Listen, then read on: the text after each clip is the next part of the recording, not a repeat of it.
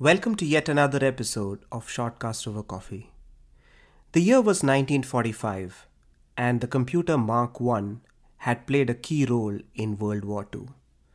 Officer Grace Hopper had worked on Mark I and had authored 3 papers.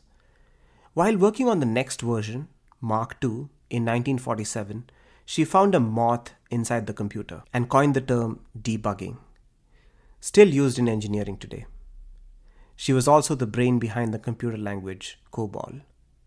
Fast forward to 1994, almost 2 years after her death, a conference by her name was born.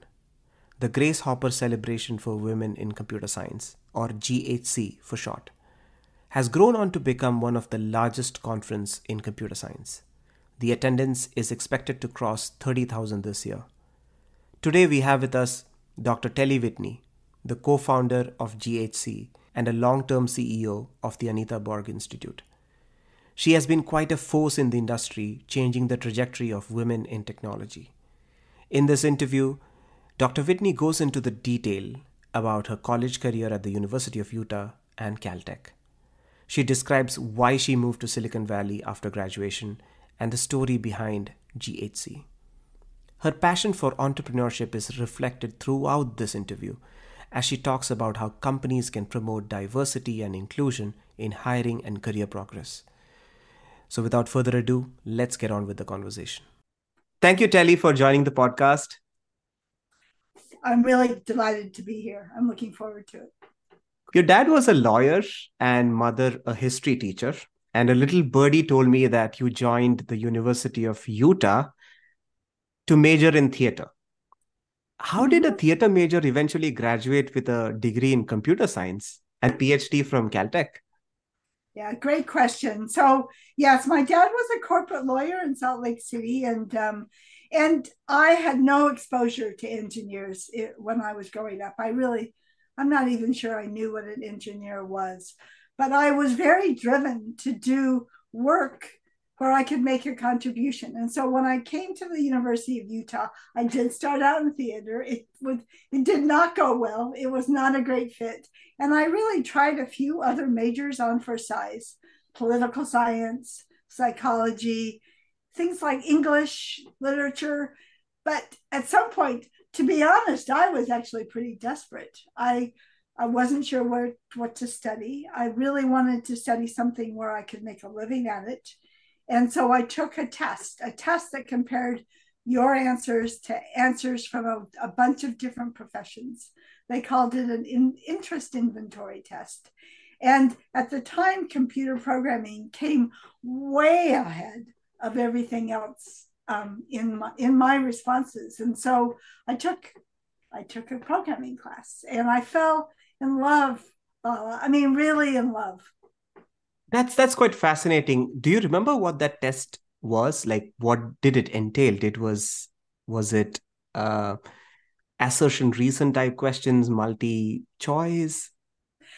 I have a copy of the test, but I'm not sure I know the rationale behind it, and I'm not sure it was very scientific. From this was a long time ago. You've got to understand, but I I think that I really enjoyed logic, and computer science looked a lot different when I first joined than you think of it today. The computer room, we used a big stack of cards. We turned them in. We got a listing. That's how you debug programming. It was very slow and very painful, but it was very fulfilling. Very rewarding. And so I started late. It took me a while to find it. So I was somewhere in my sophomore year. So I just studied and took math classes, took computer science classes, and loved it. I really enjoyed what I was doing. Just like fish to water. Yeah. That's fantastic. I was reading a bit about women in computer science, and what I realized is that in the mid 1980s, there were around 40 to 45% of the computer science majors were women. And the number dropped to around 20% in early 1990s. I think till about late 1990s when it started to pick up again. What was the situation when you went to college for computer science, and what do you Why do you think the numbers dropped? Yeah, it's good question. You've done your research. I I do think so. Computer science was not something that people fully understood. And to be honest, if you look at professions across the board, women are often, I mean, in some sense, allowed to take on professions where men are not that interested. So it was attractive to men, it was attractive to women. You're right, it was close to 40% in the mid 80s, which is, I mean, a little bit after I was an undergraduate, but around that same time, a few things happened in that time period. I think perhaps the most significant was the PC came out in the early 80s. And not only did the PC come out, a lot of people had them at home, in games, computer games became very attractive. And so I believe a lot more boys had computer games in their household than their sisters did. And so I believe that, I mean, that's one of the factors.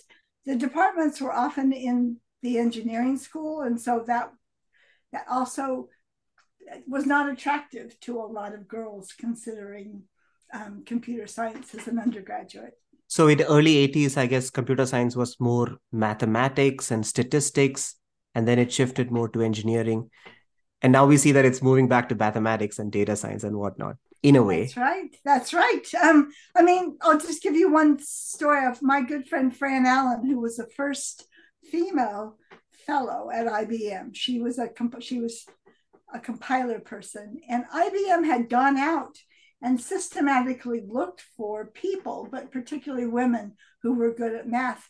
And so they were inordinately good at hiring more women than most of their competitors. And I do think that that's how many women were attracted to the discipline at that time. Do you recollect what people did after majoring in computer science? IBM was big, it was huge, probably the only big name at the time. And I'm sure there were a lot of semiconductor companies, but was that it? Okay, well, I graduated in 78.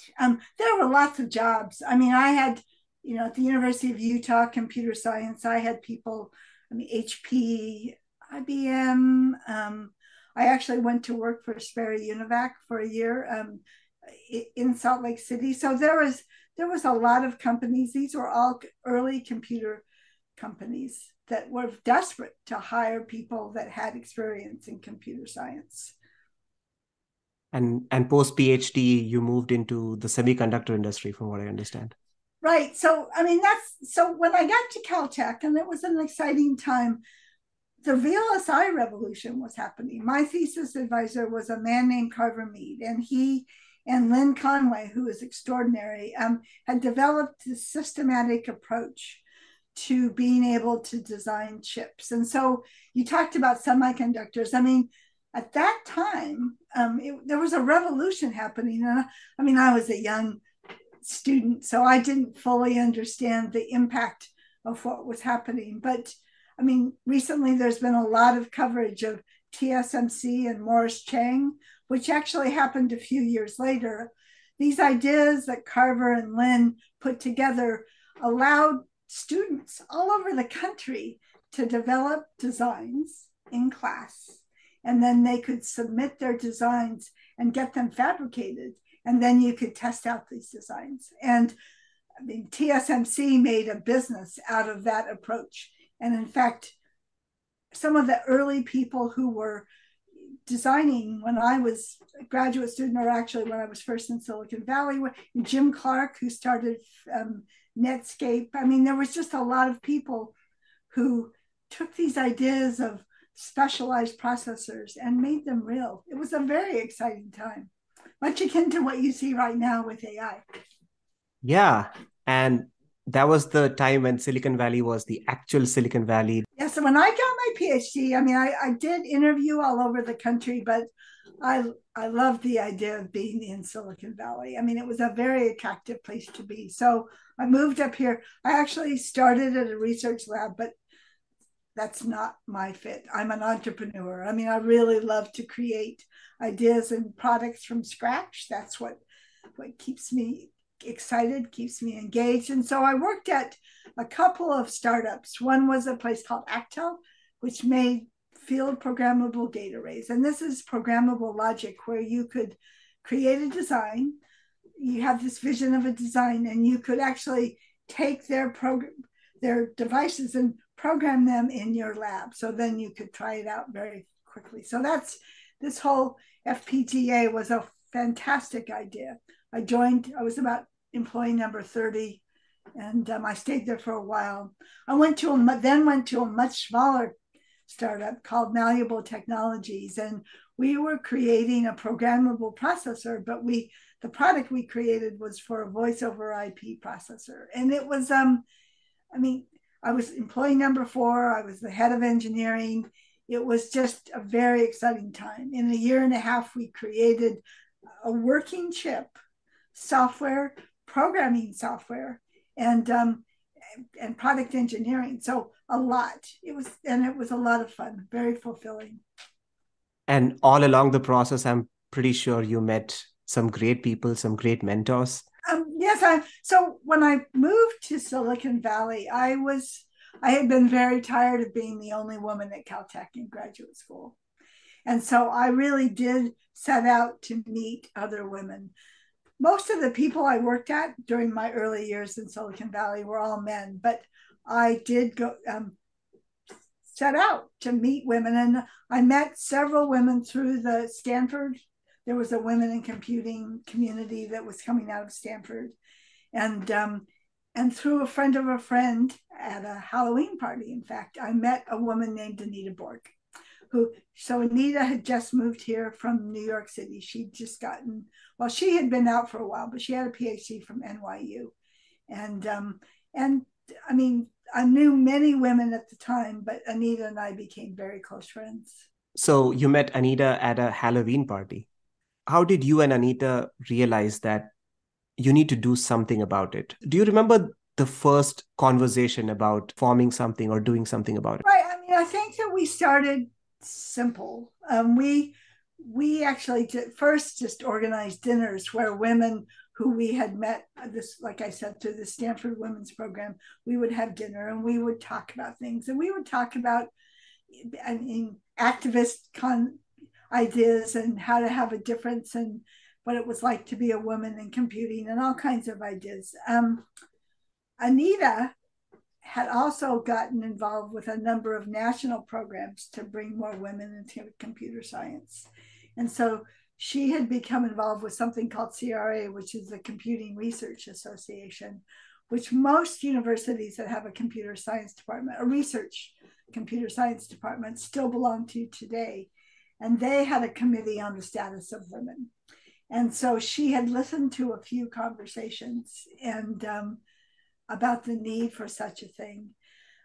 We were close friends, and so we just had some ideas about what could you do? And as I said, I'm an entrepreneur. There's nothing that's more fulfilling than creating something from scratch. So we took this idea of having a conference by women for women and decided to do it without knowing anything about creating a conference. But we had a number of organizations step up. I mean, CRA agreed to be the fiscal sponsor, so that was great. We had the National Science Foundation provided scholarship money for students to attend. So we had very large organizations that were supporting this. So it started off as Sisters? Well, Sisters had already been in existence, and Anita founded that. I was not very involved with Sisters, but she and about 12 other women went to a systems conference. I mean, her background, just like I was semiconductors, Anita came out of the systems world. And so there was about between 7 and 12 women who were at a conference, and there was just not very many one of them. And so in the bathroom, they decided to have dinner together that night. So they had this big conference dinner, and all the women at the conference sat at the same table. And from that, Sisters was founded. It was a collective idea, but what Anita did was she agreed to be the moderator. So it really was important at that time to keep, in order to keep conversation on track, somebody just paid attention to that. And that's what Anita did with Sisters. And then you started the Grace Hopper celebration. For a women in computing conference or a celebration, I don't think there is any better name. But I just want to know, what is there a story behind the name, or just a tribute to the greatest, probably the earliest women computer scientists of all time? Right. Well, at the time, so this was in the early 90s, Grace Hopper had just passed away very recently. And so she was top of mind. And so we started by this idea of having a conference and reaching out to most of the very senior women. And these were mostly academics and researchers for the initial conference. And all of them agreed to talk at that first conference. Then, I mean, we did think about what name to use. And Grace Hopper did seem like an obvious choice because she had had such an impact on the computing discipline. How did you go about advertising or letting people know that, hey, we have come up with this really exciting sort of a setup that can do wonders for women in tech? At the first conference, we had about 500 people. And at that time, I mean, it was really mostly the academic community. So because CRA was behind us, they could advertise to all of their membership.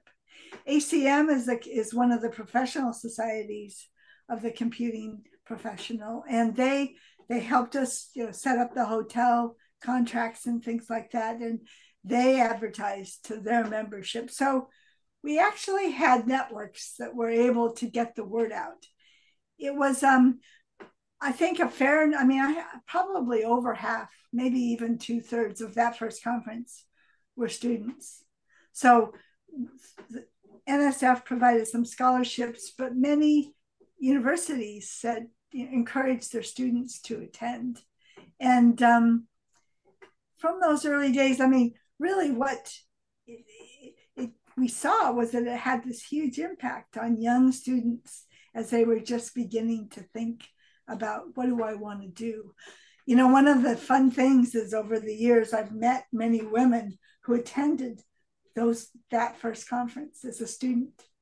And I've heard some of the stories about how it impacted their life and how they felt that, oh my goodness, I am not alone. The moment I posted that I would be talking to you, many people messaged me saying that I'm so grateful for this conference, that I got my first job, or I got to network from this conference, and so on. So how fantastic. But listening to you talk, it feels almost like the moment you decided to start something, everyone welcomed it with open arms. We had a lot of support for the idea.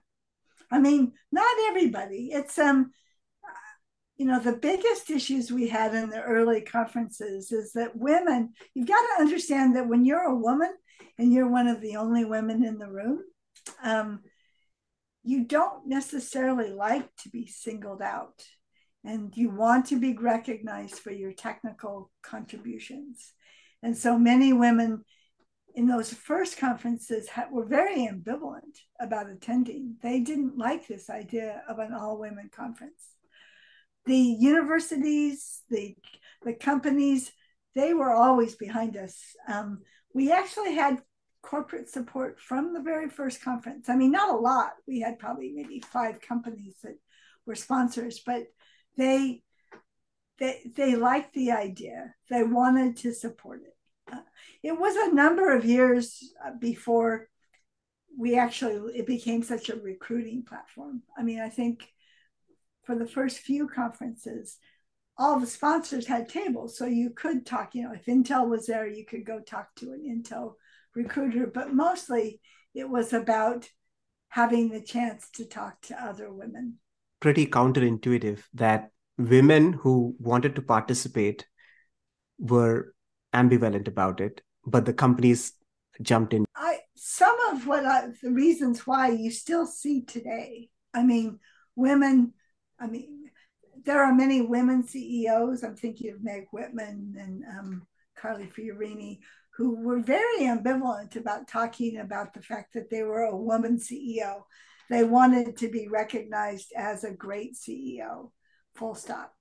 And I mean, as a computer scientist, I know that feeling. I mean, you want to be recognized for your contributions. So it's not it's not that unusual even today for some people. Now, at this point, I know a lot more about what the social science says, that being able to see role models and can have a huge impact on what you do. And so I do think that that's what Grace Hopper over time was able to do. So the initial years of Grace Hopper celebration was just women coming together to talk about their work, or did they present something at the conference, or were there keynote addresses? How was the structure like initially? The first conference was all one session for the most part. It was 2 days of talks, technical talks. I mean, they were all technical talks for those 2 days, and they were mostly academic researchers. I mean, do you know what the Turing Award is? It's the Nobel Prize in computer science. Yeah.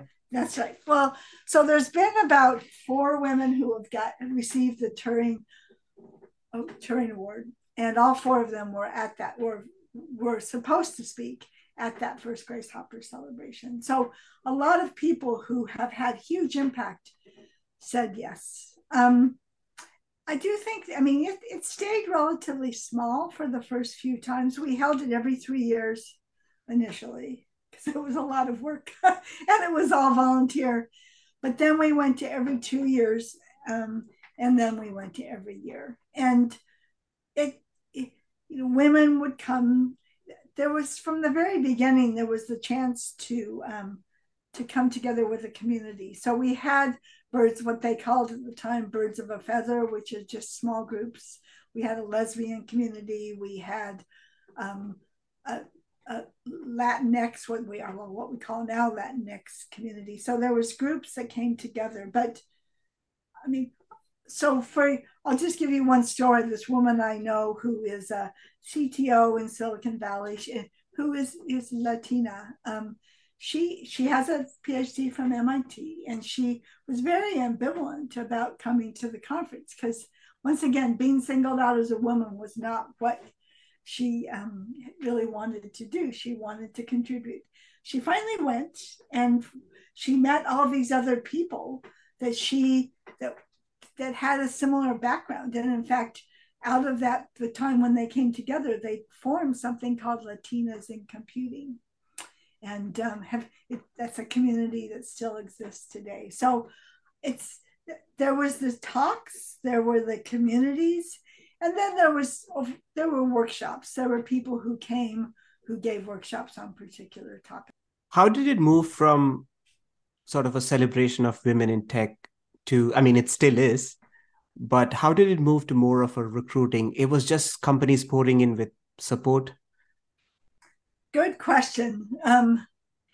Sometimes conferences take on a life of their own. We grew modestly for quite a few years, and people came, and there was some recruiting, but it was not a big deal. I mean, we had numbers about 2,500 and maybe 3,000. What happened? I mean, initially companies came with their recruiters, and they were the only people to attend. So, for example, Facebook might come with 5 recruiters. But then it became a place where companies would take some of their women. And a lot of the growth came as we always had a lot of students that attended, and we had some academics, but then more and more we had women who worked in industry who would also come. And that fueled the growth. These things change over time. And as at first companies came and they weren't quite sure what to do, but then they started developing their own diversity recruiting strategy. And then Grace Hopper became a part of what they were doing. And that's where it sits today.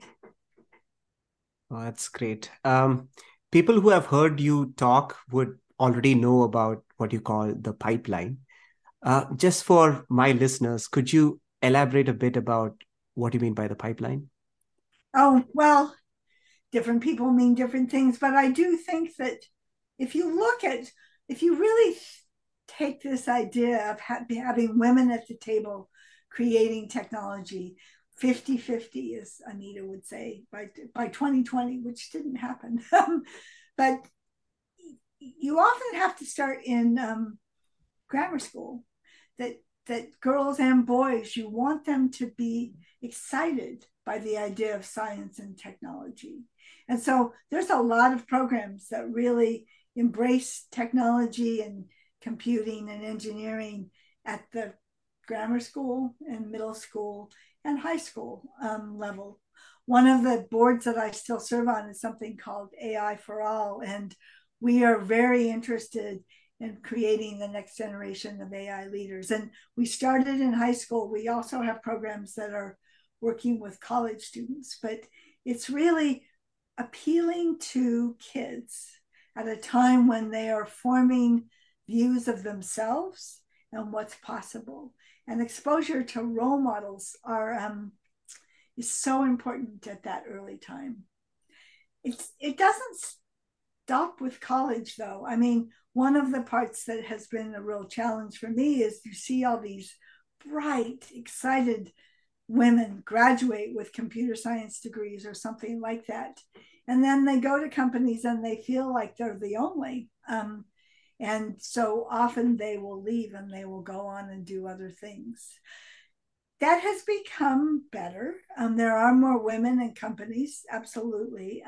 You see it more and more with some of the what I've always called underrepresented minorities, but somebody who is Black, or a woman, a Black woman, a Latina, somebody from the LGBTQ community. I mean, can you come out at work and not feel isolated? So it continues to be an issue, but we see more issues these days with what they call intersectionality, which are people that have multiple underrepresentation. So as we spoke, Grace Hopper celebration has started to become really big about recruiting as well. What do you think of the hiring process that's going on these days with the job posting? I know there have been some changes where employees have started to put salary ranges and so on along with the job postings. But where do you think the gaps are when it comes to hiring, and what can change or what can improve? There are known ways to hire a very diverse workforce. And unfortunately, not all the companies that come and recruit at places like Grace Hopper follow the best practices. I mean, I can give you some examples of things you really need to worry about. As you think about job postings, you need to really think about the language that you're using to describe a job. If Grace Hopper is a little different because all the attendees of the conference know that the companies that are at Grace Hopper are looking to hire more women. I mean, that's actually why they are there. But what I've observed is that many companies, they have a hit list of the schools that they hire from. So that may be 10 schools, the same 10 schools from many companies. And they often will go to Grace Hopper and still seek out the students from those schools and not necessarily go after the widely diverse set of attendees that are attending the conference. One of the challenges as it's gotten larger and larger is it's become harder to just find that diamond in the rough. I mean, that person that went to perhaps a public university that may or may not appear on your list of schools that is just really great, and to interview them. And being more open to people from fairly diverse backgrounds, to me, is really important. Do you think education has become more democratized now, and eventually in, let's say, 15 years, a college degree won't matter anymore? Oh, I do think, I mean, I've known too many people in my life that were really great that did not have a college degree. So it's really about how capable somebody is. And for many companies, they use the degree as a shortcut to be able to assess the qualities, the characteristics that will help them be successful. And I like this idea, what you're talking about. It isn't a reality today. There's a lot of coding camps. There's some pretty remarkable coding camps that have really tried to bridge that gap between the number of coders, at least, that companies want to hire and the number that are available on the market. They have had mixed success. I mean, I do think I've heard some wonderful stories about people that have gone through these coding camps and were hired as an intern at a company that supported the coding camps. And this goes back to the diamond in the rough. I mean, they found that these people were great and they eventually made them a full-time offer. But it requires a certain amount of attention and preparation to be able to hire people like that. And many recruiters and many recruiting firms take the shortcut, and the shortcut is really the what school did you attend, what is your degree, and they use that as code for what they are really looking for, which is really great talent. Yeah, in a sense, some things have changed. Like, for instance, someone applies for a job and the company just sends them a coding assignment. And if you're good, it doesn't really matter what school you went to, and then you're pretty much considered for the next stage. So that way there has been some democratization, but yeah, there's a long way to go, I guess. Yes, I am. And I do think that some companies have done that. I do think that that's becoming more common. I've heard too many stories of, recent stories of students that were cut off because they didn't have X, Y, or Z. So we've come away. And once again, some people are approaching this in a very systematic way, like you described, and others are not. So zeroing in on Anita org, other than the Grace Hopper celebration, I think listeners would love to know what are some of the other things that the organization is doing. I know you left the organization a while back, but probably till the time that you were associated, what were some of the other things that the org was involved with? Well, certainly the Grace Hopper celebration is the best known program, but for many years before I left, I was very committed to working with organizations to help them understand how do you create a diverse workforce. And so we had a number of programs for partner companies where people could share best practices. There was something called the Technical Executive Forum, where senior executives were able to come together and share practices with other people, their peers, to understand what makes a difference in terms of my organization. Because here's what I believe more than anything else. It's many companies, they hire a diversity officer, they hire a set of recruiters, they go out and they it's a scattershot approach, and the best people don't necessarily thrive in that kind of environment. But if you take a step back and understand what kind of culture you're creating and how to involve in an innovation phase the best of all the people who are working for you, you have the opportunity to do it differently. Companies that you talked about the democratization of innovation or engineering practices. That really means that for any particular product, that at the table, that people can speak up, that they have a voice, that they can influence the outcome, and that the leaders make sure that the people actually know that they are being listened to, that their ideas are valued. I think a lot of the times when companies hire DEI teams or DEI officers, I think a lot of the times they just focus on the diversity part and they forget about the inclusion part. That's been my observation over the years. But I think inclusion will go a long way in creating, like you said, every employee will will feel empowered. And it's not, having a DEI person, I mean, there are some really talented people that are doing DEI work, so no question about it. But if you think about it, it's the leadership and all the people who are creating products.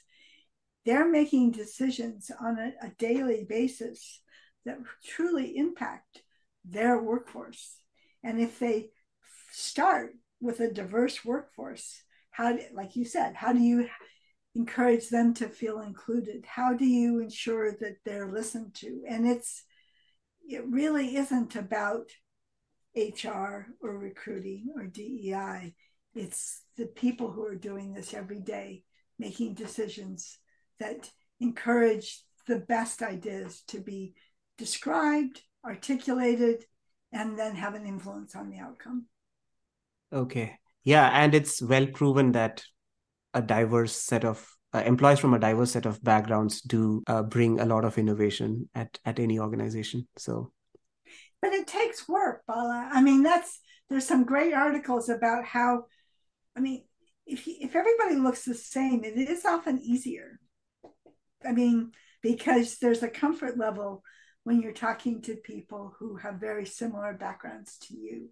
You aren't going to get the best ideas. You aren't going to get the best outcomes, but taking an organization to be more diverse and ensuring that people who may disagree or where there might be conflict have a way to get through that and come out on the other end with better results. That's the dream. That's the dream. Yeah, and talking about women in computer science or in STEM, there has been historically a lot of statistics that a quota system does work. But how do we bridge the gap between hiring with quota system in mind versus hiring merit? Right. Great question. So, I mean, if you go to Europe, I mean, they did create a quota system for their board, and it really does work. And there are many places that show it works. It's not, I mean, if you look at America, we just don't, quotas don't sit well with us. It's, I mean, pretty much across the board, because it just feels wrong. I mean, it's part of our probably inherent culture. I am merit. Silicon Valley is reputed to be a meritocracy. I mean, there are just some real icons here who believe that the best ideas come out on top. And if you talk to all the Silicon Valley folks that don't look like the standard people, you'd find that none of them believe that it's a meritocracy. And so it's not so easy to make decisions strictly on merit. You need to fully understand the ways in which you hear ideas, that your own, I mean, biases come out, and you shut down conversations before they ever really happen. So it is a lot of work to truly get to making decisions based on merit. And it takes a lot of training. It takes a lot of what they sometimes call EQ, but understanding what value each of your team members could add to the resulting product. Well, I think this is a perfect way to end the podcast as well. I would want to know from you, if you were to give out shout out to companies that have done significant amount of work to actually make a difference and to include more women in tech and actually succeeded in doing so. If you were to give a shout out to companies, would you be okay naming them or probably give some examples? So it's a little tricky to be able to talk about specific companies, but I can give some examples of companies that I have observed that have changed over time, especially. So, for example, in the Intel of my youth, was a very, it was all male, all white shirts. I mean, very kind of like IBM.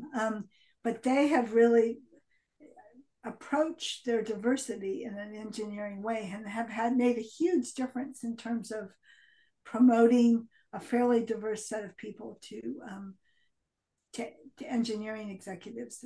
So I really have admired some of the work that Intel has done over time. There was a company called GoDaddy that had a horrific reputation because of their ads, their Super Bowl ads that featured women. And so women just despised them. My board thought I was crazy when we started working with them. But they had a new CEO, and they really did. They worked with a group out of Stanford. They systematically looked at the way they hired and promoted and really made a difference. And you can go online and find a number of articles that really talk about that. Microsoft has made, Satya Nadella came to spoke at Grace Hopper, and he took a lot of flack because he really, I don't know if you remember that, but Women should not ask for raises, right? Right. And but he took the feedback seriously, and he went on to really create a very inclusive culture. It took a number of years, but he has really made a huge change in Microsoft. I think the part that my dream for the future is in Silicon Valley. We have this whole startup ecosystem, and unfortunately, all too many of them still have a pretty bro culture. So increasing the number of companies that include female founders, which are still woefully underfunded.